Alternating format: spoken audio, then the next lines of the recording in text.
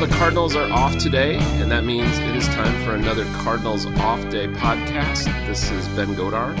With me, as always, is my good friend Ben Humphrey. Ben, how you doing? I'm doing well, Mr. Godar. As always, it's lovely to join you. It is especially enjoyable to do so after the Cardinals have had the opportunity to play the bottom dwellers, the cellar dwellers, the bottom feeders of the National League for about a week and a half straight. It really puts a bounce in your step when your team wins a lot because they're playing terrible opponents. It is.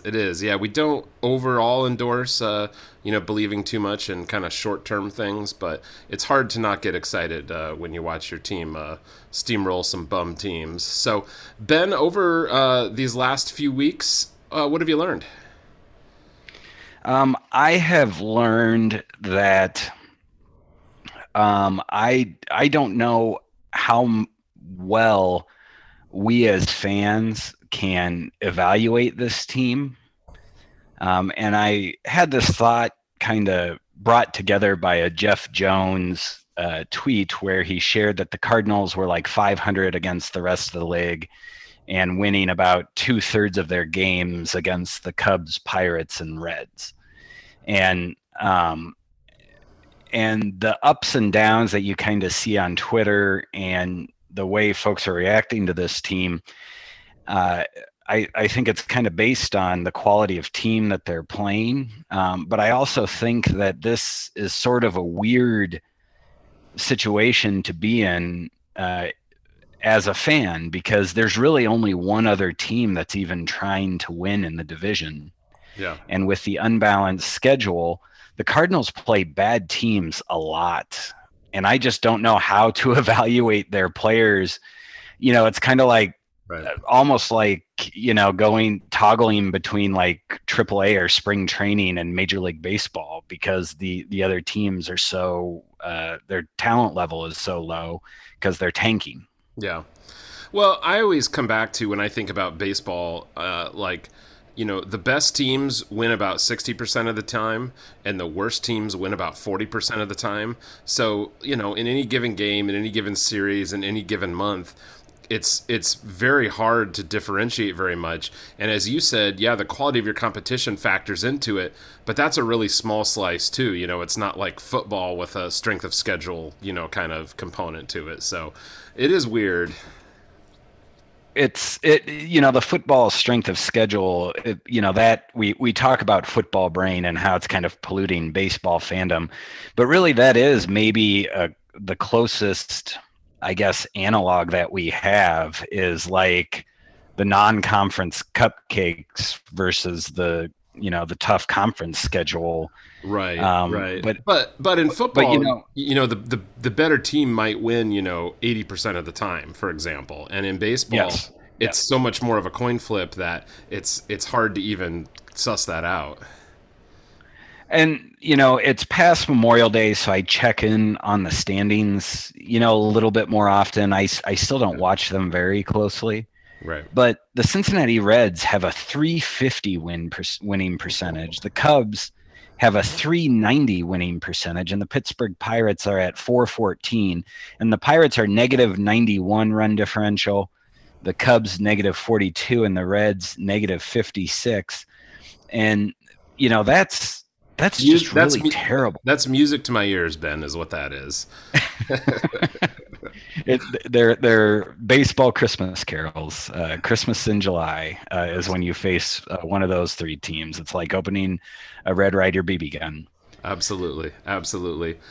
Well, one thing that I've learned, and I just learned this pretty recently, I should say, is that we might have a change or a shakeup at catcher. I wouldn't have really thought so, but Ali Marmol just a couple days ago was asked basically about the fact that neither of the team's catchers are hitting. And he said about Andrew Knizner, we've had the conversation. We've got to see better at-bats out of Kiz. And then he was asked if Molina was healthier, if he might get more play going forward. And he said, we're going to take a look at that. Now, Ben, the year-to-date OPS plus, as we sit here today recording, for Andrew Knizner is 61, and for Yadi is 54. And again, of course, 100 is league average, so that's real bad. Now, in May and June, you have Yadi had 85 for May, 12 for June. Andrew Kisner had 74 for May and negative 62 so far this June. So that's all really bad. But it is also worth noting that as bad as it all is, Yadi has actually been slightly more productive over the last couple months. But, Yadi's not going anywhere. Yadi's going to be on this team, of course. And I don't really necessarily see them making a move, except that they do have Ivan Herrera on the 40-man. He was up, made his major league debut this year. If it continues to struggle, I could see them giving Herrera a shot at it, because why not at that point? Although I have to say, for a young catcher making his debut in the league, I would be shocked if he produces better than Andrew Kisner is. And that's even coming from someone myself who, expects that Ivan Herrera is going to be the successor to Yadi and is going to be a major league regular. Catcher's just such a difficult position, such a difficult transition. I don't know that they'll get an upgrade there. So anyway, I don't have any idea what they would do there, but I thought it was interesting that Marmol at least kind of introduced the idea that they might be considering a change. Which anytime the manager kind of voices something like that, it's entered the realm of possibility, because they don't just drop those things lightly. So that'll be something something I picked up on, and something I'll be kind of watching for going forward as well. And I was seeing some of the discourse about these comments on Twitter, and Marmol specifically called out Kisner for not taking good at bats. And my first thought was, there's nothing more frustrating than Yadier Molina swinging at the first pitch. Like he takes some bad at bats. And I looked it up on Baseball Savant. They have a run value based on swings and takes, and they look at how you do on balls over the heart of the plate, on the shadow of the plate, and then your chase, how often you chase, and how often how you do on waste pitches, which are just terrible pitches. And the thing that I found really interesting is that Yadi has been particularly bad over balls over the heart of the plate, and Kisner has been particularly bad on balls on the shadow of the plate. Oh. And they've both done okay on chases and okay on wastes. But and Ben, so I found based on the first thing you said there, I'm wondering, can they both get into the box at the same time?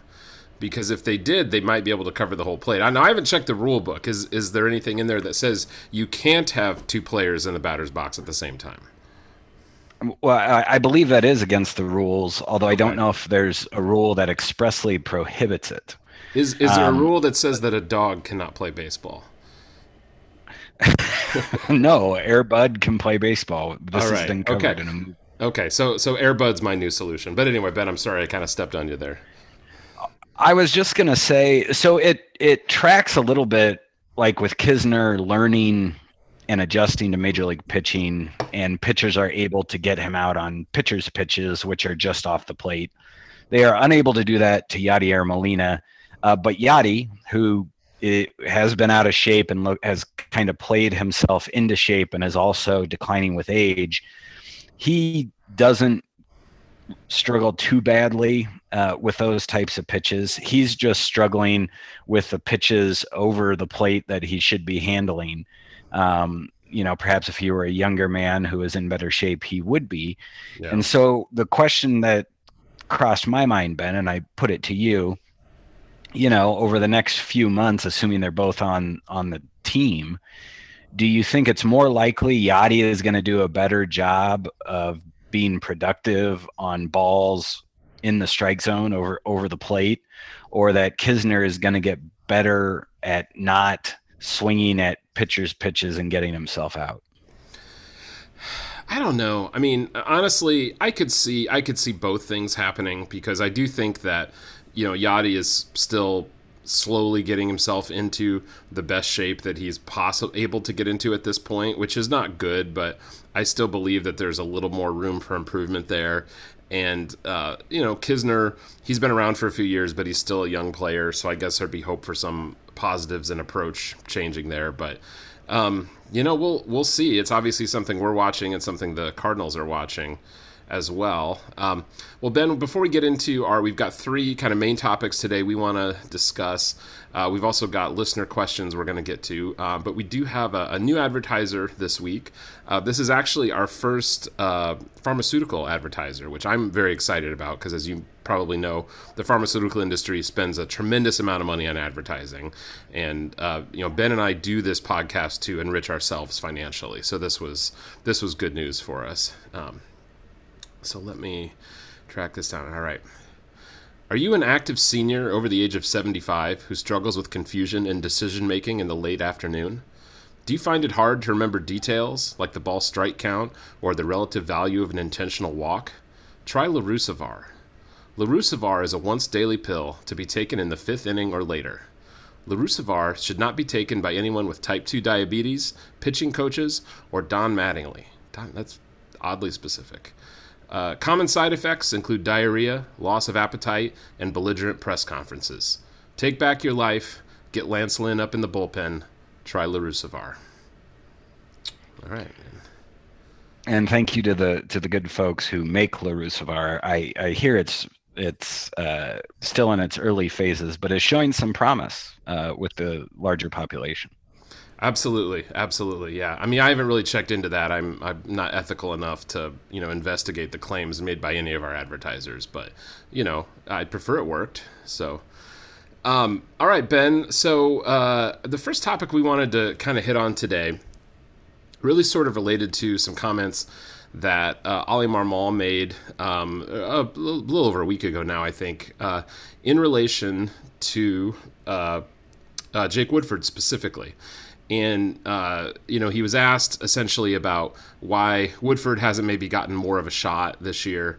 And Marmol's quote was, "Has he gotten outs? Yes. Do we think him going down and improving his slider is going to make getting out sustainable? The answer is yes. Do we think over time that if he keeps pitching the way that he's been pitching, it's sustainable? No." And that really perked my ears up because it kind of connected with something that you and I have talked about specific to Woodford, but also just other players in general, which is, the idea of, a player who might perform well in something like ERA, but there's a lot of questions and sort of the underlying, metrics and things there. So I thought that was very interesting for Marmol to call that out specifically, and in this case specifically call out his slider. And then just within a last couple of days, Oli said something to John Denton in regard to TJ McFarland. Apparently he said, I don't have the exact quote for this one, but he said that McFarland was trending in a great direction, and he said the Cards judge him on the vertical break of his sinker and the ground balls he induces. So I think you and I wanted to touch on that a little bit because I think it's interesting just to hear that Marmol kind of say specifically these are some of the things that they're looking for. But again, for me, it's interesting because it ties back to, I think, a lot of what we've said about Woodford, as well as some of the things that both of us, and I know myself specifically, have said about Dakota Hudson on here. And I know I've gotten some tweets and questions and stuff from people pointing out, Dakota Hudson's very good ERA. And, there's been some tweets that kind of line that up and everything too. But so I guess first off, I just wanted to kind of highlight some of what we're talking about. We talk about pitch values and specifically where listeners can go and check this out. So obviously, ERA, I think people often, you see cited often, but we know that ERA is not a very good measure of a pitcher. There's a lot of problems with ERA. So I know myself, Ben, the first thing I do when I'm evaluating how good is a pitcher's performance actually is I look at fielding independent pitching. Do you do the same? Yes, I do.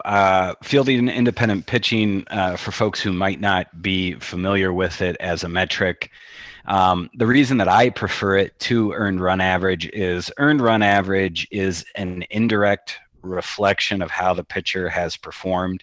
It's measuring, of course, how many earned runs the pitcher allows based on how many outs the pitcher has gotten, as reflected in innings pitched as well. And so the earned run average, the official scorekeeper is also reflected in that, right, as is defense. And then fielding independent pitching looks at strikeouts, walks, home runs, and then it puts it on an ERA scale, because if you're like us, you grew up with ERA, so you have that built-in idea of what's good and what's not. And so that is where I typically start.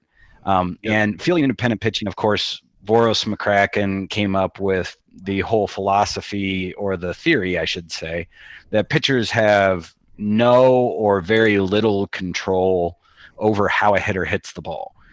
And so fielding independent pitching attempts to take the hitter and the defense to an extent out of that.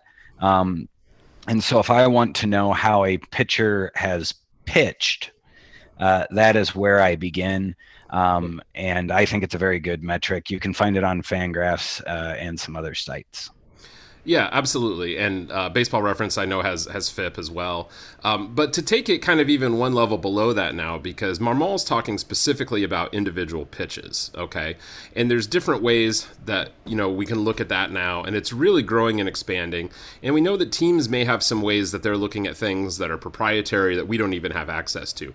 So you can look at StatCast data at a place like Baseball Savant. You can look at things like spin rate and things like that for certain pitches. That can be very interesting, but it can also be a little challenging. I mean, every pitch type has a different, maybe optimal spin rate. Sometimes a pitch can be too low or too high. Whether a pitcher is tunneling their pitches or not. There's enough things there that I think it's hard to look at some of that spin rate type data in the raw if you don't really have a lot of context and draw anything from it. But Ben, one thing I like to look at Fangraphs is just their pitch value linear weights. And so the pitch value, if you've ever looked at those at Fangraphs, and it uses the same concept as anything else that uses linear weights. They're just looking at every count. So, 0 balls and 0 strikes, 1-0, 1-2, whatever it is. And based on the pitch that the pitcher throws, how does it improve the run expectancy? So taking a look at Fangraphs pitch values for Jake Woodford, and just looking specifically at his slider, and I'm looking at the runs above average per 100, okay? So in 2020, the pitch was worth 1.6. Last year, it was worth negative 0.22. This year, it's worth negative 0.83. So clearly, the value of his slider has continued to decrease every year he's been there, and it's at a point now that the Cardinals are saying, we don't think that's a viable pitch, okay? Now, that's only one pitch, but if you look at Jake Woodford's numbers on there for 2022, the fastball is the only pitch he's throwing that's generating a positive value. And again, I think you take a look at that, it's easy to say, I don't think this is a major league pitcher. A guy that can only throw one pitch that's generating a positive value.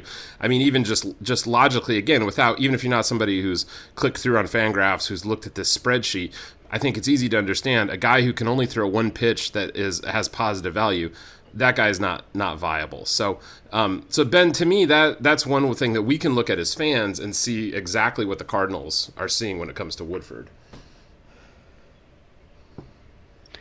Yeah, and I found that particularly interesting, that comment, just because, and we've touched on this on past episodes, and I don't want to belabor the point, but Woodford last year, and it has continued this year, has basically abandoned his changeup, his curveball, and greatly reduced his four-seam fastball and become really a sinker slider pitcher.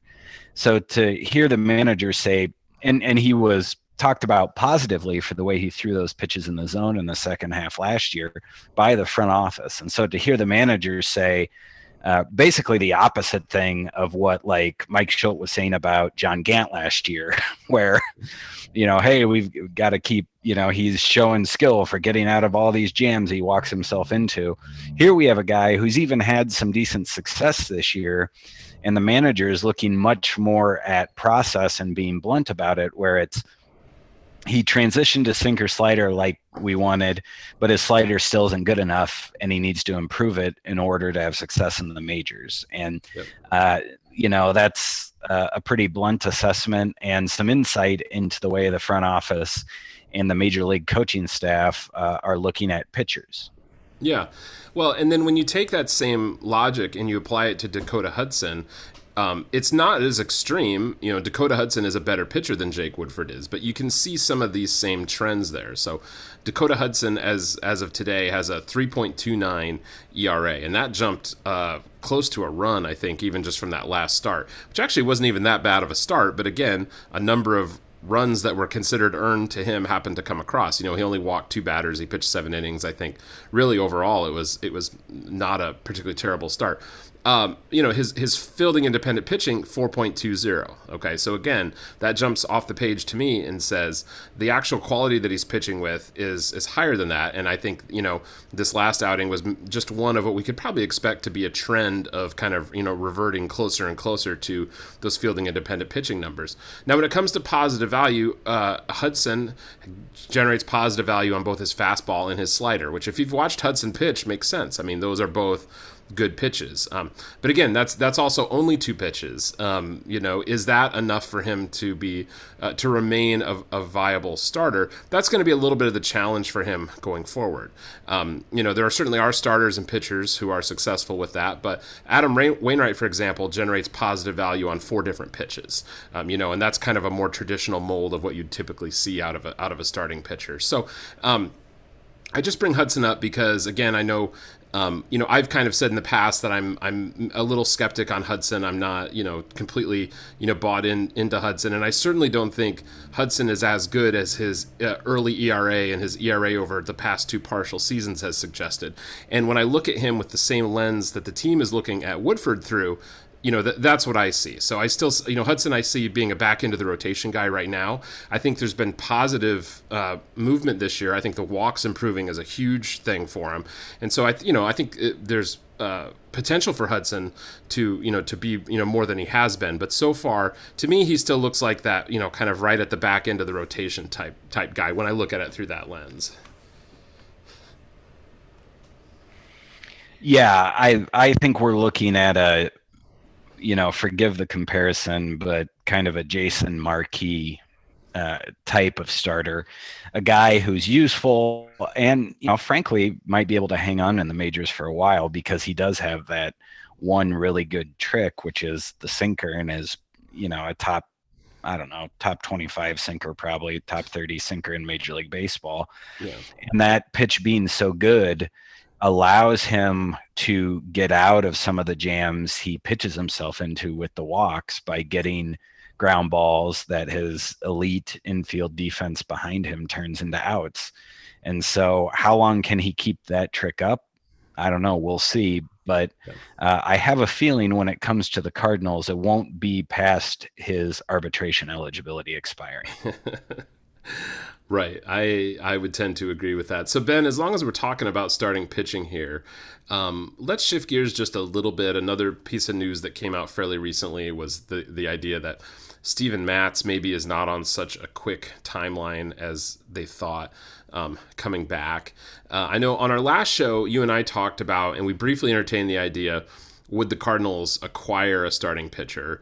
And I think our consensus was that you know, assuming Flaherty and Matz both returned, they would not. But in the event that one of them could not, maybe it opened up the possibility for that. And certainly in the short term, it opens up opportunities for, you know, guys like Payante and Thompson and Liberatore, who of course have been pitching here in this Pirate series. So Ben, what do you see them doing to cover innings going forward now with this new information about Steven Matz?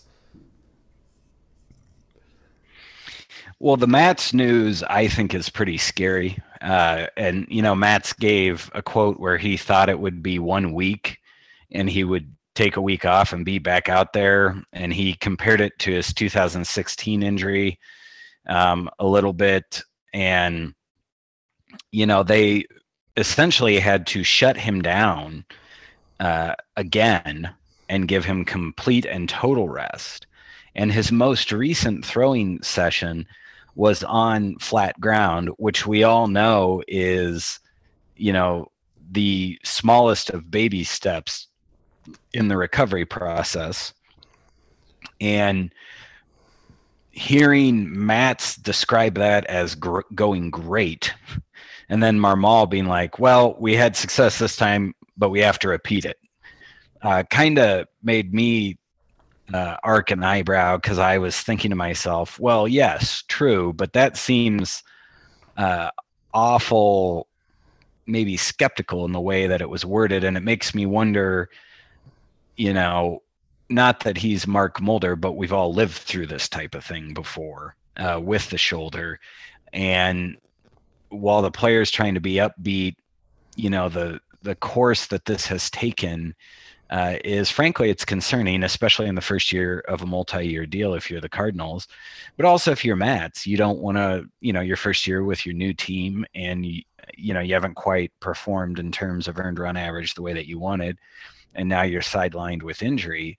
And for the Cardinals, it's a big problem because they already have Jack Flaherty out. Now, hopefully Flaherty comes back, Ben. He's at 75 pitches. He's set to have, I think, join the major league team after his next rehab start. And so it's very realistic that Jack Flaherty steps in for Mats, but then you still have to fill in that vacancy that was Flaherty's vacancy. And so you still right have now, Payante, Thompson, Liberator, maybe down the road Hicks, basically kind of spot. Yes. And there was a part of me that wondered if Hicks had been healthy and was able to go, 5-ish innings with, 3 or so runs allowed, if they were going to maybe kind of go to a 6-man rotation to help ease the burden on everyone who was coming back from injury, including like Flaherty, but also Hicks. You know? And but so, I think that's even harder with the short outings that they're still consistently getting, and if you're only getting 5 and change on average from your starters, having a 6th guy that's just 1 day every 6, you've got even fewer relievers. So I think that'd be a challenge. I'm really interested to see what happens with Hicks, and I feel like the consensus view is, well, the starting experiment didn't work, so they need to plug him into the back end of the bullpen. But I don't know if that's the right answer, and I don't know if it's what the Cardinals will do. And Ben, I think one of the problems in evaluating it is, part of the reason they moved Hicks to starting was to keep him on a more regular schedule. They thought for his health that was going to be more optimal for him. Also, because they really kind of implemented this at the 11th hour of spring training, he didn't get stretched out in spring training. So he came into the season knowing he was going to be on more limited pitch counts going forward. Now, the problem is he never really went longer into games, but Ben, I don't think I know exactly why that was. Was it health, or was it, just that his pitch counts were getting too high, or was it the fact that generally after a few innings he was getting into enough trouble that you had to go anyway? I feel like both things were happening simultaneously, so I don't really know what the motivation was or what the Cardinals were thinking about what he was doing in those games he was pitching. I agree with that, and I'll add another question for you. What about Hicks's performance this year makes you think you want him in the 6th, 7th, or 8th inning in a close game to take the ball and throw? Yeah. No, I mean, very little. And especially, I would say, what makes you think kind of a short burst end of the game reliever? He never really profiled that way, and we've talked about that before. I mean, despite the 105 mile an hour stuff, he did not generate a lot of strikeouts. He wasn't a classic kind of into the game pitcher, and he's still not. So I think his future is a multi-inning guy one way or the other. It's just maybe to be seen. Do they want to deploy him out of the bullpen as kind of a maybe 2 to 3 inning guy? What's interesting to me, since he's already on the injured list, and they do have a few of these other options they can at least kind of, cycle through and audition through that 5th spot. I think it'd be really interesting to send him down to the minors and let him sort of fully stretch out there, to whatever degree some of these other factors maybe kept him, because again, if you're in a major league baseball game, even if they want you to throw 75 pitches that day or 90 pitches that day, if you're issuing too many walks in the 3rd, you're going to get pulled. If they send him down to AAA, it can be, he's throwing 90 pitches today, and no one cares what the score is or what he's doing. You're going to get that, yes. But you could at least kind of remove that variable. Exactly. So I think that would be really interesting to see them experiment with that. Let him actually get stretched out down at the minors and kind of see how it looks, and then you've at least eliminated that sort of health and stamina as a factor in it. And if you see, okay, he can do that, then it's just a question of, is he a good enough, consistent enough pitcher to utilize him? And, again, maybe you see that a little bit with what he's doing in the minors, or maybe, you bring him up and you give him another shot in the rotation. But Hicks has such electric stuff. I feel like Hicks's ceiling is so much higher than so many of these other pitchers we've talked about. I think his floor is pretty darn low too, but I'd still like to see him get another shot. Yeah, I agree with you. And I think that if I were the higher ups, just based on where he is, the amount he's thrown over the last couple of years, and the fact that he's coming back from injury, I would want at minimum an extended rehabilitation stint, and I think I would have him do it as a starter, because I think the team will almost certainly need starter innings down the road, and having him iron out the kinks down in the minors, or see if they're able to do that at all. That would give you clarity one way or the other, right? Yeah. He's not able to succeed in AA or AAA. He's not going to succeed in the majors. So now we're going to just commit to seeing what he can provide as a relief pitch now and in the future. And because it feels unresolved. I'm in the same boat as you, Ben. Why was he not successful there toward the end? Was it that he can't be successful as a starter, or was it physical issues contributing to his inability to perform? And that's something that the team and the player know, and we the fans don't. Yeah. So Ben, real quick before we move on to the next topic, of those kind of other guys we mentioned, and I think really it's Payante, Thompson, and Liberatore.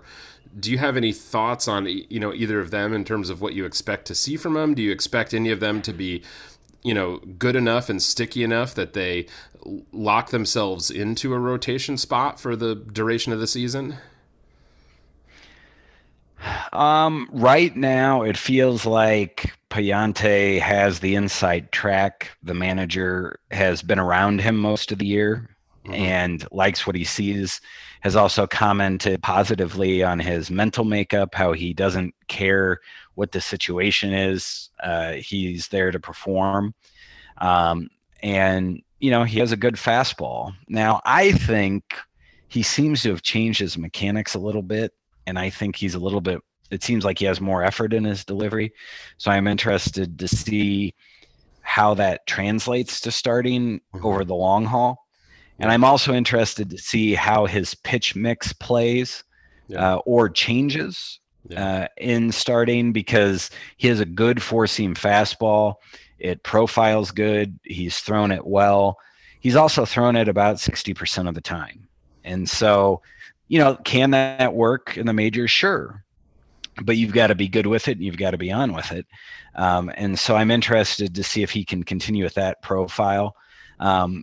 Listeners to the podcast, and you are familiar that I am not too terribly high on Liberatore.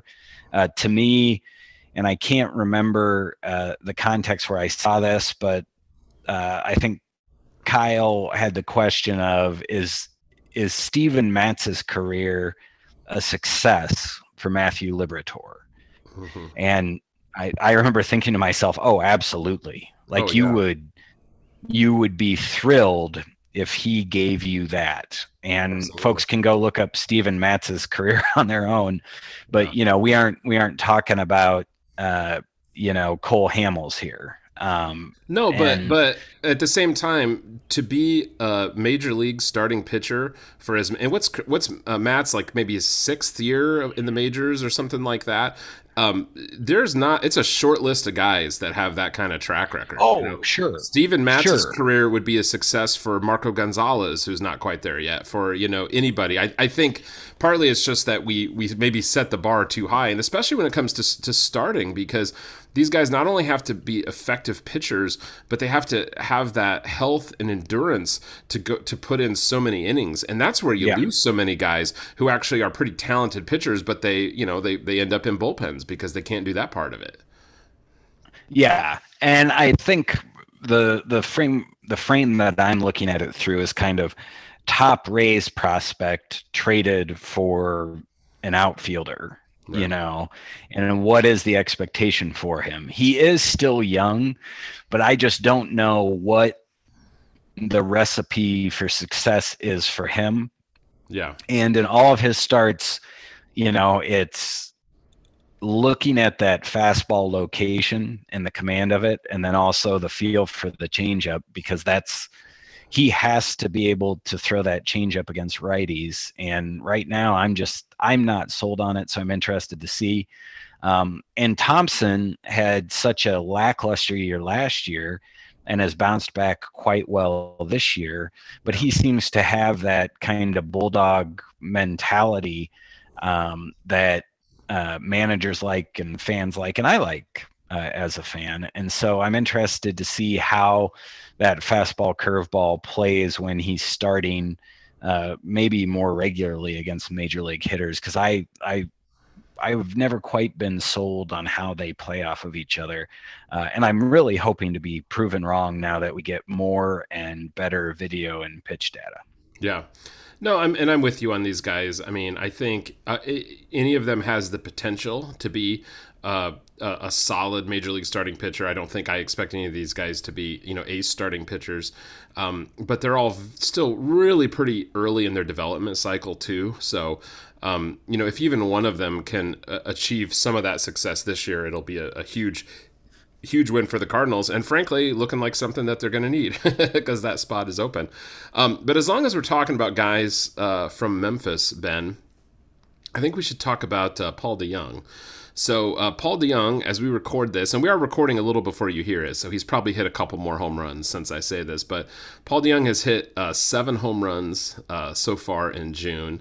Oli Marmol just was asked about it and gave some comments just real recently, saying that kind of admitted that his staff was taking notice of the recent power surge from Paul DeJong. And he said, when we put together our best team early in the season, we talked about DeJong being our starting shortstop. So that was, what Marmol had to say about it. The production is there. Ben, what do you see this team doing with Paul DeJong? I saw a chat with Rick Hummel from STLtoday.com where he stated that he thought he might be with the major league team within a few days, and that he had 3-1 odds to reclaim the starting shortstop job because the infield defense would be so good. And that would push Nolan Gorman to DH and to platooning with Pujols. And I don't know why so many in the St. Louis media establishment seem hell-bent on Nolan Gorman being a designated hitter. It's really fascinating to me. But I don't think a hot couple weeks in Memphis is enough to give Paul DeJong the magic ticket to starting shortstop. And I think if they called him up right now, who are you going to send down? Yepez? Or do you want to give those? Who do you want to take plate appearances away from and give them to Paul DeJong? Well, I think if you bring Paul DeJong back up onto this team, you maybe part ways with Edmundo Sosa, and I don't know that they're likely to do that, but I'm saying I think that would be what they had to decide. And, what is the role that they see for, DeJong going forward? Would they say, hey, okay, we're going to bring DeJong up and we're going to use him in this kind of utility middle infielder role? That's possible. I don't think that's especially likely.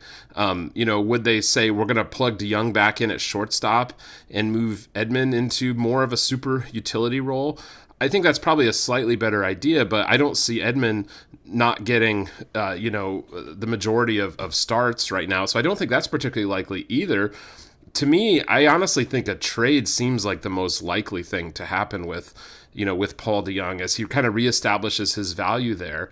And frankly, I think Paul DeJong would have decent trade value out there. And, it's worth remembering Paul DeJong signed a very early extension for pretty low dollars. So just for context for folks, He's being paid $6 million this year.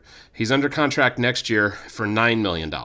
There's actually 2 option years after that for 12.5 and 15 million. But given where he's at this year, I think we can assume those aren't going to factor in. All right, $6 million and $9 million is pretty close to nothing in terms of starting Major League Baseball players. Remember, the Cardinals signed Corey Dickerson for $5 million.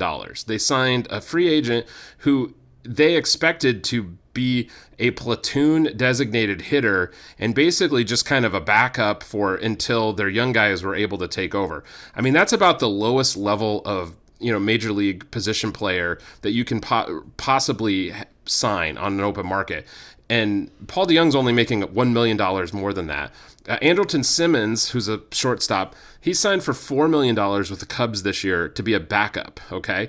Last season, when he signed to be a starting shortstop, he was paid $10.5 million, okay? So my point is, if Paul DeJong kind of reestablishes himself in the minors, and there's reason to believe that he can be, serviceable, even approaching league average major league shortstop, that $6 million this year and $9 million next year, that's not going to dissuade a team. That's a completely reasonable, investment.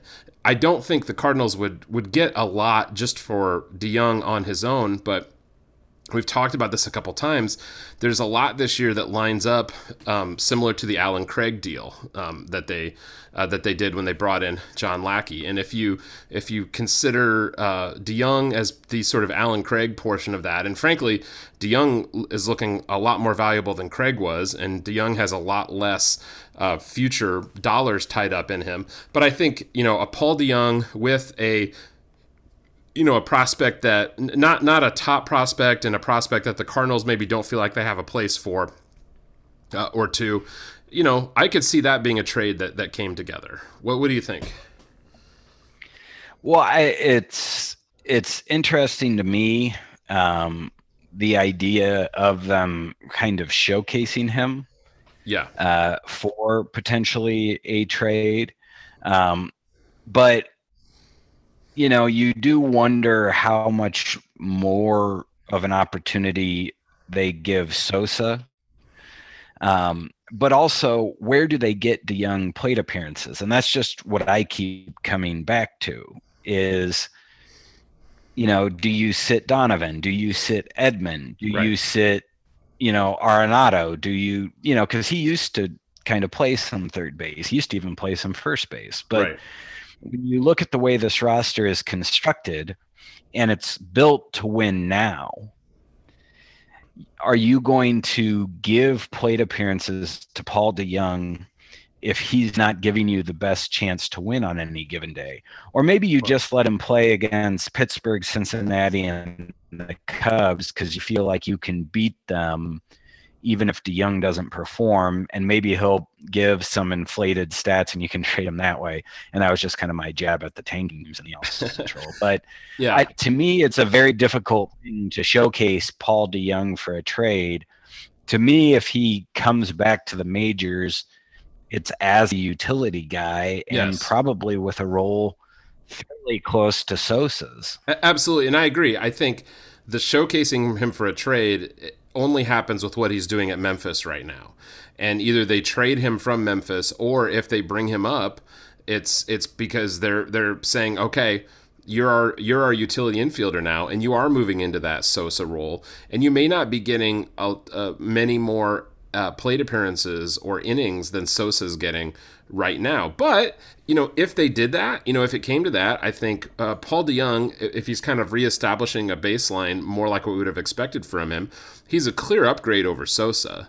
Sosa doesn't do anything with the bat, DeJong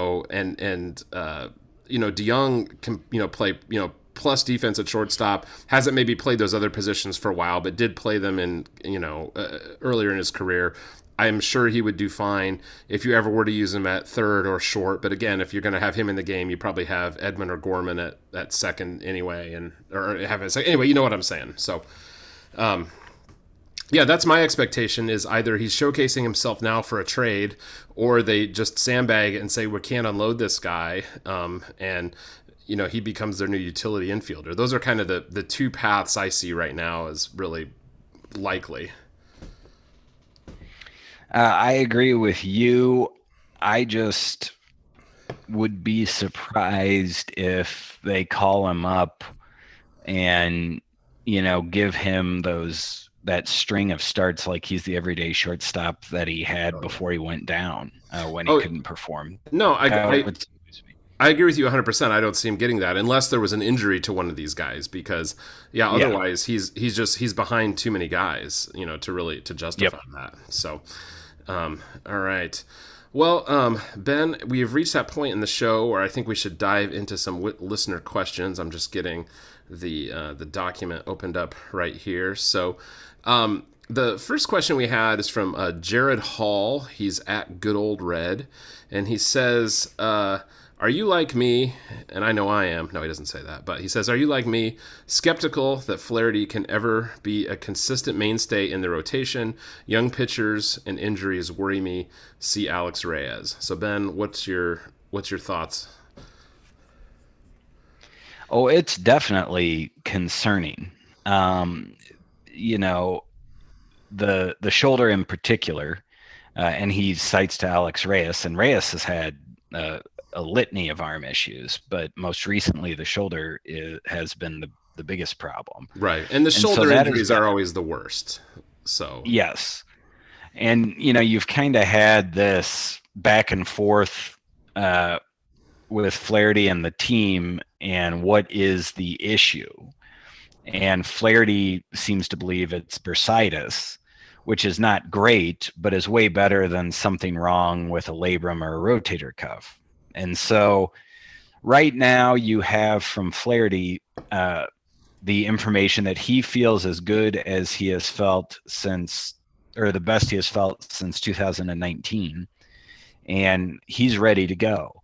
And it does make you wonder if he had an off season with the Cardinals training staff to prepare, might this have played out differently?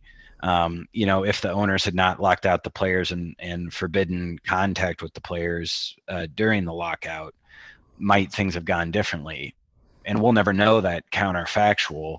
But at least right now, I feel a lot better about Jack Flaherty than I do about Steven Matz sitting here today. yeah, And that's just because he's further along in the rehabilitation process. And I would also say I was really concerned about Miles Michaelis yeah, entering this season and his ability to stay healthy. And we've all seen how good he has looked so far this year. And yeah, so, pitchers are hurt until they aren't, and they're healthy until they aren't. yeah, And exactly. that's just kind of the cycle. And, we really, I hate to be kind of facetious about it, but I don't think there's much of a chance that Jack Flaherty is a St. Louis Cardinal after he hits free agency. So this is really only a worry for another couple of years now. And then another fan base will be worrying about his shoulder health. Yeah, I mean, I think the short answer is if you ask me, am I skeptical that any reliever can be consistent or any pitcher, excuse me, can be consistent? My answer is yes, because I just assume they're all either injured or about to get injured. And yeah, it is. It's such a hill to climb to be the guy who can give you starters innings year after year after year. And we see this all the time. I think back even to Carlos Martinez, who I think in our short-term memory remember as the injured guy, but came up as a reliever and then was a consistent 200 inning a year guy for several years, and then he wasn't because he just got injured. The injuries mounted up. He couldn't do it anymore. It happens to everybody at a certain point. You never know when it's going to happen, and then it can even on the rarest of occasions, like with Adam Wainwright, you can have a guy who you've kind of assigned to the injured guy part of your brain, who then you look up and you're like, holy cow, he's been like one of the league leaders in innings pitched for the last 3 seasons, and he's 40 years old. But again, Adam Wainwright is very unique and magical, so that not a common situation. Sticking with pictures, Max Wunsch at Wunsch asks, any concerns about Helsley's declining K rate over the last month? I don't have any. His pace to start the year was so otherworldly It was also very cold. Pitchers tend to do a little bit better early in the year. And then also coming off of the way the offseason played out with the lockout, pitchers were ahead of batters according to most assessments. And so you're going to have ebbs and flows like this. And, he's down around league average, I think, through a handful of appearances this month. But, if he has an appearance or two in the next week where he strikes out a couple guys, he's going to be right back up there where you expect him to be. And so, I'm not too worried about it at all. Yeah, and I'm not either, Ben, for essentially the reasons that you said. He started out doing incredible, so you have to expect there'd be some regression there. Every pitcher is going to go through some periods of the year where they're pitching really well, some periods where they're not pitching really well. I haven't seen anything with him like declining velocity or just, suddenly he can't find the zone or stuff that would suggest injury or things like that would make me worried. So I'm not too worried about it.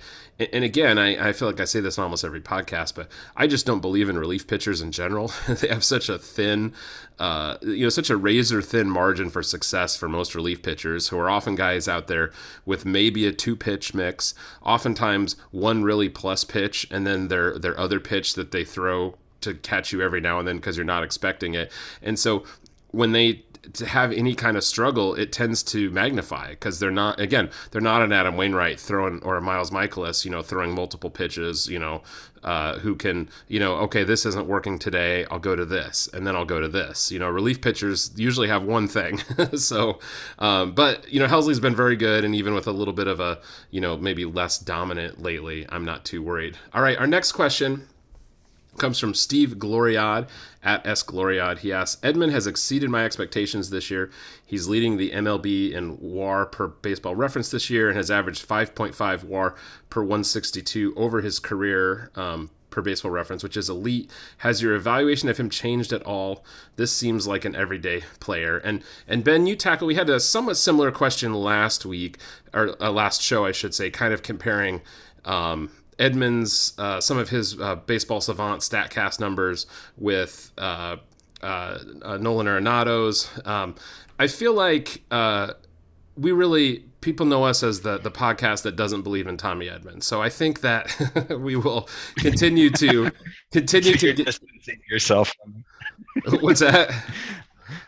So you feel, I need to take this so that you could distance yourself. No, no, because I'll jump in. Cause I think you. I'll let you jump in on this as well. But I think you kind of showed that one last year. But so the two things that I want to say to this. Now, first of all, and I understand the question. He doesn't say that Edman is elite, but he says that this recent kind of stretch of wins above replacement is at an elite level. I just want to say, I in no way think Tommy Edman is an elite player. That I don't believe at all. But I would say that I have upgraded my evaluation of him a bit this year.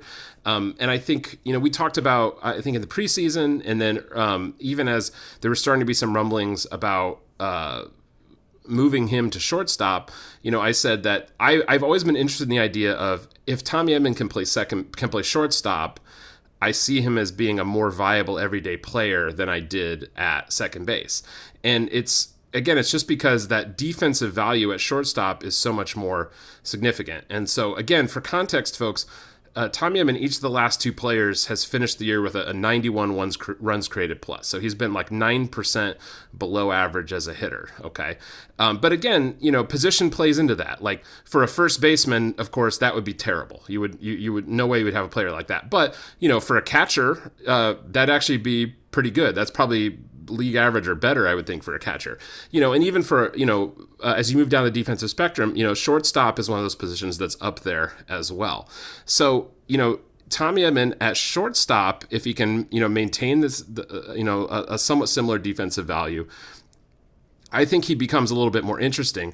The other thing, Ben, I have to admit, I've seen enough success at the plate this year from Tommy Edman that I have upgraded my expectations of him a bit, I would say. The walk rate has stayed at a higher level than it's been. So I think there's reason to hope that can continue. I look at other things, his xwOBA on contact, his barrels, his hard hit rate. all of those, they're a tick up this year. Okay, they're not dramatically up, but there's enough improvement kind of across the board there that I'll say right now, my expectation is at the end of the season, Tommy Edman ends, instead of being that 91 weighted runs created plus, I'm guessing he's kind of in the 95 to 100 range.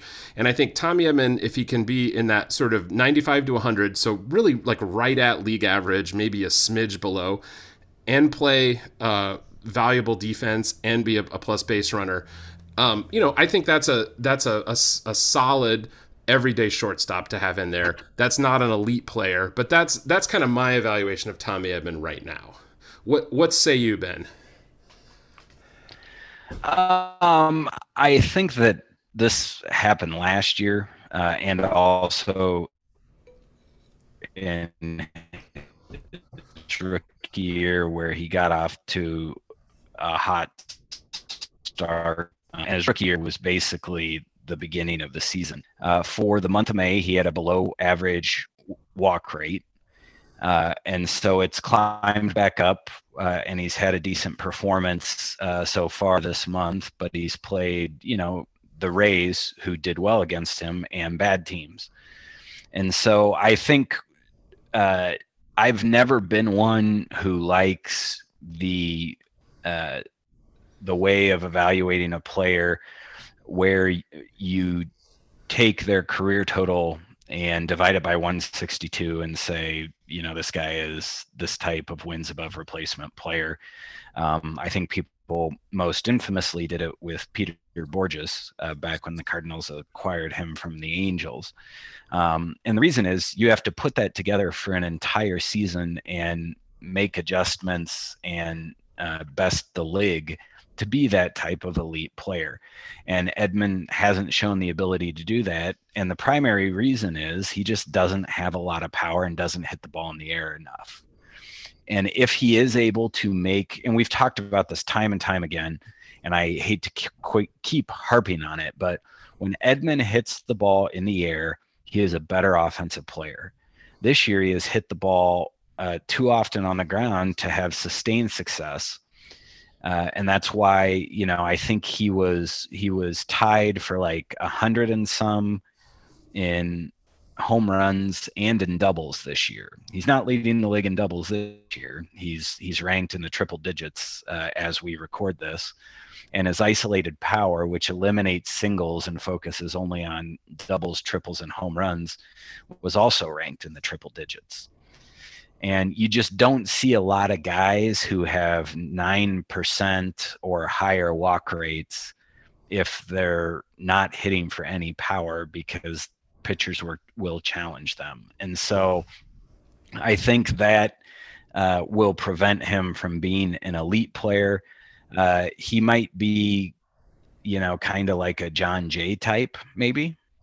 I think his range is probably like between Descalso and John Jay, like in there, but much faster and better at defense. Yeah, it's funny you say that, because I have to say, even from a narrative perspective, something that I have actually been thinking about John Jay in relation to Tommy Edman as well, because I have to admit that for most of John Jay's Cardinals career, I was looking for the better option that the Cardinals could find to replace John Jay, because, John Jay had things that he did well, but he was definitely limited, and so, throughout his career, first, of course, it was Colby Rasmus, right? Was the top, top 10, or I don't remember how high he got on the prospect list, but you're like, man, once Rasmus is here, he's going to be a, 5-tool guy. He's going to, do that. Well, we know how that played out for, personality, performance, and other reasons, right?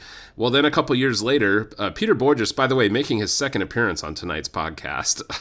But, when the Cardinals traded for Peter Bourjos, there was a lot of the same conversation. It was like, okay, great. Now they can kind of upgrade from John Jay. Of course, Bourjos did not perform, and soon enough, Jay's back in his starting role there. So I definitely have to acknowledge that there's been a degree of that with Edman as well, where, Edman is not the sort of superlative player, but Edman has been relatively consistent in what he does, and I do have to give him credit for that. And I think looking back, I might see, oh yeah, look, Edman stuck around longer, and Edman provided value over a longer period of years than maybe I thought he was going to at any point in that timeline. So Ben, final question we have. The other thing that. Oh no, I was also just going to say he has a good base because he's very good at defense, so he has that as a floor. Yep. And then he's also a very good base runner. Now that one, the floor that doesn't reinforce the floor quite as much because he has to get on base to leverage it, which is why you're seeing him high on the wins above replacement leaderboards this year because of the walks.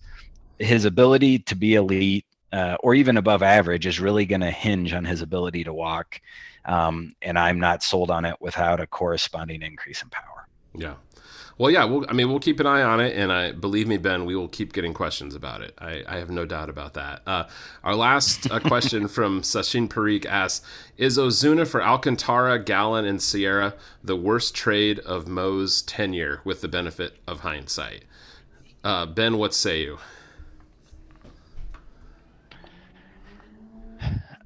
I think it has to be. If you just look at what the ace starters for other organizations that came out of that trade. Now, whether or not either one of them could attain those heights in the Cardinals player development system with the Cardinals major league coaching staff is an open question, to be sure.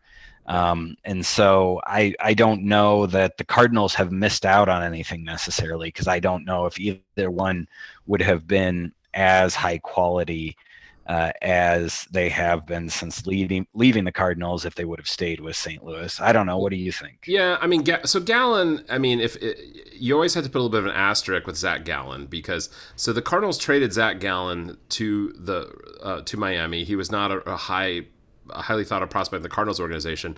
In Miami, I believe, actually passed him through waivers, maybe even released him, but he didn't do anything in Miami either. It wasn't until he ended up in Arizona, and from what I've read, he kind of blossomed and developed and really changed himself as a pitcher a couple years after he was out of the Cardinals system to become where he was. So that's one I feel like you have to say, like, okay, that that's the kind of thing that can happen. That's not necessarily on them. But at the same time, that's an asset that they let go there.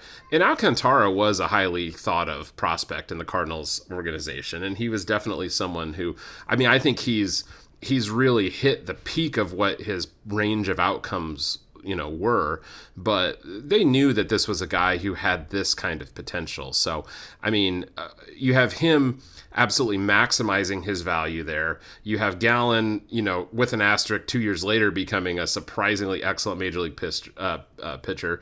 You have Magneuris Sierra, who, serviceable backup outfielder, which is not without value. And for all of that, you got, a bum in Ozuna, basically. So, I mean, at the time, the Cardinals needed power, so it made sense that they were going out to get a power bat. Seems like they made the wrong choice in Ozuna, especially when we know that they wanted Yelich and acted early, thinking Yelich wasn't available. And then like a month later, the Marlins were like, oh, okay, we'll trade Yelich. And the Brewers picked Yelich up for a package that at the time was thought to be basically comparable to what the Cardinals had given up for Ozuna. It hasn't manifested as nearly the value the Cardinals did here. I think that's an interesting question. What if the Cardinals had gotten Yelich for this package, and Yelich had the career he's had in Milwaukee and St. Louis?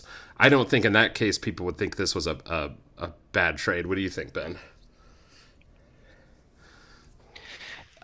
Well, do they sign him to the extension that he then kind of underperforms? We might have been through the honeymoon period with him. That's true. If they made that trade. But if you would have gotten those seasons when you got them, the Cardinals, they might have won another NL pennant.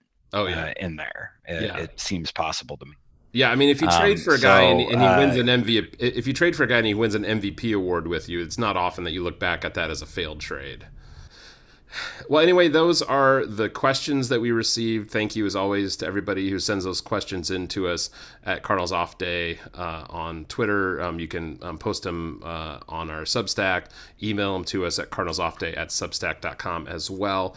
Ben, as we wrap things up, going forward, well, what are you going to be watching for? I am going to be watching for how many plate appearances Juan Yepez gets with the St. Louis Cardinals. His production has tailed off a little bit, certainly since they promoted him. Tyler O'Neill and Dylan Carlson have rejoined the Cardinals, and they look to be something closer to their 2021 selves than their early 2022 selves.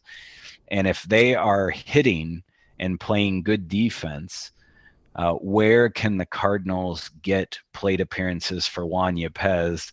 And more, I'm beginning to wonder if the answer to that question is in Memphis. And even more so, if they truly are going to promote Paul DeJong and try to get him more plate appearances, it seems to me like Yepez would be the odd man out.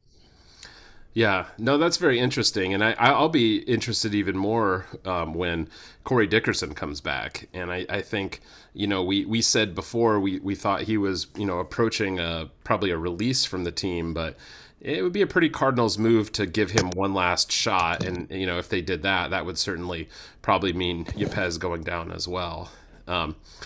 So Ben, we already touched on this, but I'm going to be watching for what happens with Jordan Hicks. We haven't heard as much on his recovery, but what we have heard that he might be throwing and potentially even ready to go on a rehab here. I think I heard even within the next couple of weeks. So I'm going to be really interested to see what it looks like when he starts throwing and where they send him and how long they keep him there, because as we talked about earlier, do they continue to see him maybe having a future down the road in the rotation? And if so, maybe it's not just a rehab, maybe it's a time in the minors to stretch out and find that, or do they believe that he can be that late inning guy again? And are they going to rehab him and get him back up with the team right away? I think there'll be a lot of kind of knock-on effects from that for what the pitching staff looks like. So that's something I'm going to be on the lookout for. Ben, do you have an off-day recommendation for folks? I am going to re-up the Athletic article on Matt Carpenter's off-season, where he talks about how he more fully embraced some of the more advanced tech and data on swings and baseball bats to kind of remake himself as a hitter since his Cardinals contract expired, with him re-emerging in a very loud way on perhaps the biggest stage in the sport, in Yankee Stadium with the Yankees. It's really interesting to read that and then look at his profile as a hitter in New York. And I encourage folks to give that a try. Yeah, it's been really fascinating to see what he does there. And he's one thing he's exposing about me as a human being is out loud. I always say that I wish former Cardinals well, but the truth is I don't wish them that well, because if they do too well, then it's something the Cardinals have lost out on, and I'm frustrated and I'm sad. So I'm glad to see that he had this one last dance, but I'm ready for it to be done, Matt Carpenter. I'm ready for it to be done. So but again, that's me. I'm not a very good person. So for people who genuinely do wish him well, I commend you. So Ben, my off-day recommendation for folks, and I'm sure people who are on social media have seen this all over the place. I'm obsessed with this DALL-E AI illustration program. It's like Salvador Dali, but it's DALL-E, so it's kind of like WALL-E, You've probably seen these online. You type in just the most insane random thing you can think of, and this robot, who we will all be working for in 6 months, generates 9 images that look exactly like this thing that you want it to generate. My social media feeds are filled with these. I continue to find them hilarious. I'm sure they've probably gotten old for some people already, but I want to encourage our listeners to check it out. And specifically, just create whatever kind of random Cardinals related image you can think of. And if you happen to get a good one, post it on Twitter, tag us at Cardinals Off Day. We'd love to see those. We'd love to share those as we just see some particularly ridiculous ones coming out there. So, Ben, I think that's it. Anything else before we wrap it up? No, that's all that we've got to talk about on this off day. And until our next one, I hope everyone enjoys some St. Louis Cardinals baseball. Absolutely. Thanks as always to Devant for the theme music. Thanks to Dan for social media. And we will see you guys on the next Cardinals Off Day.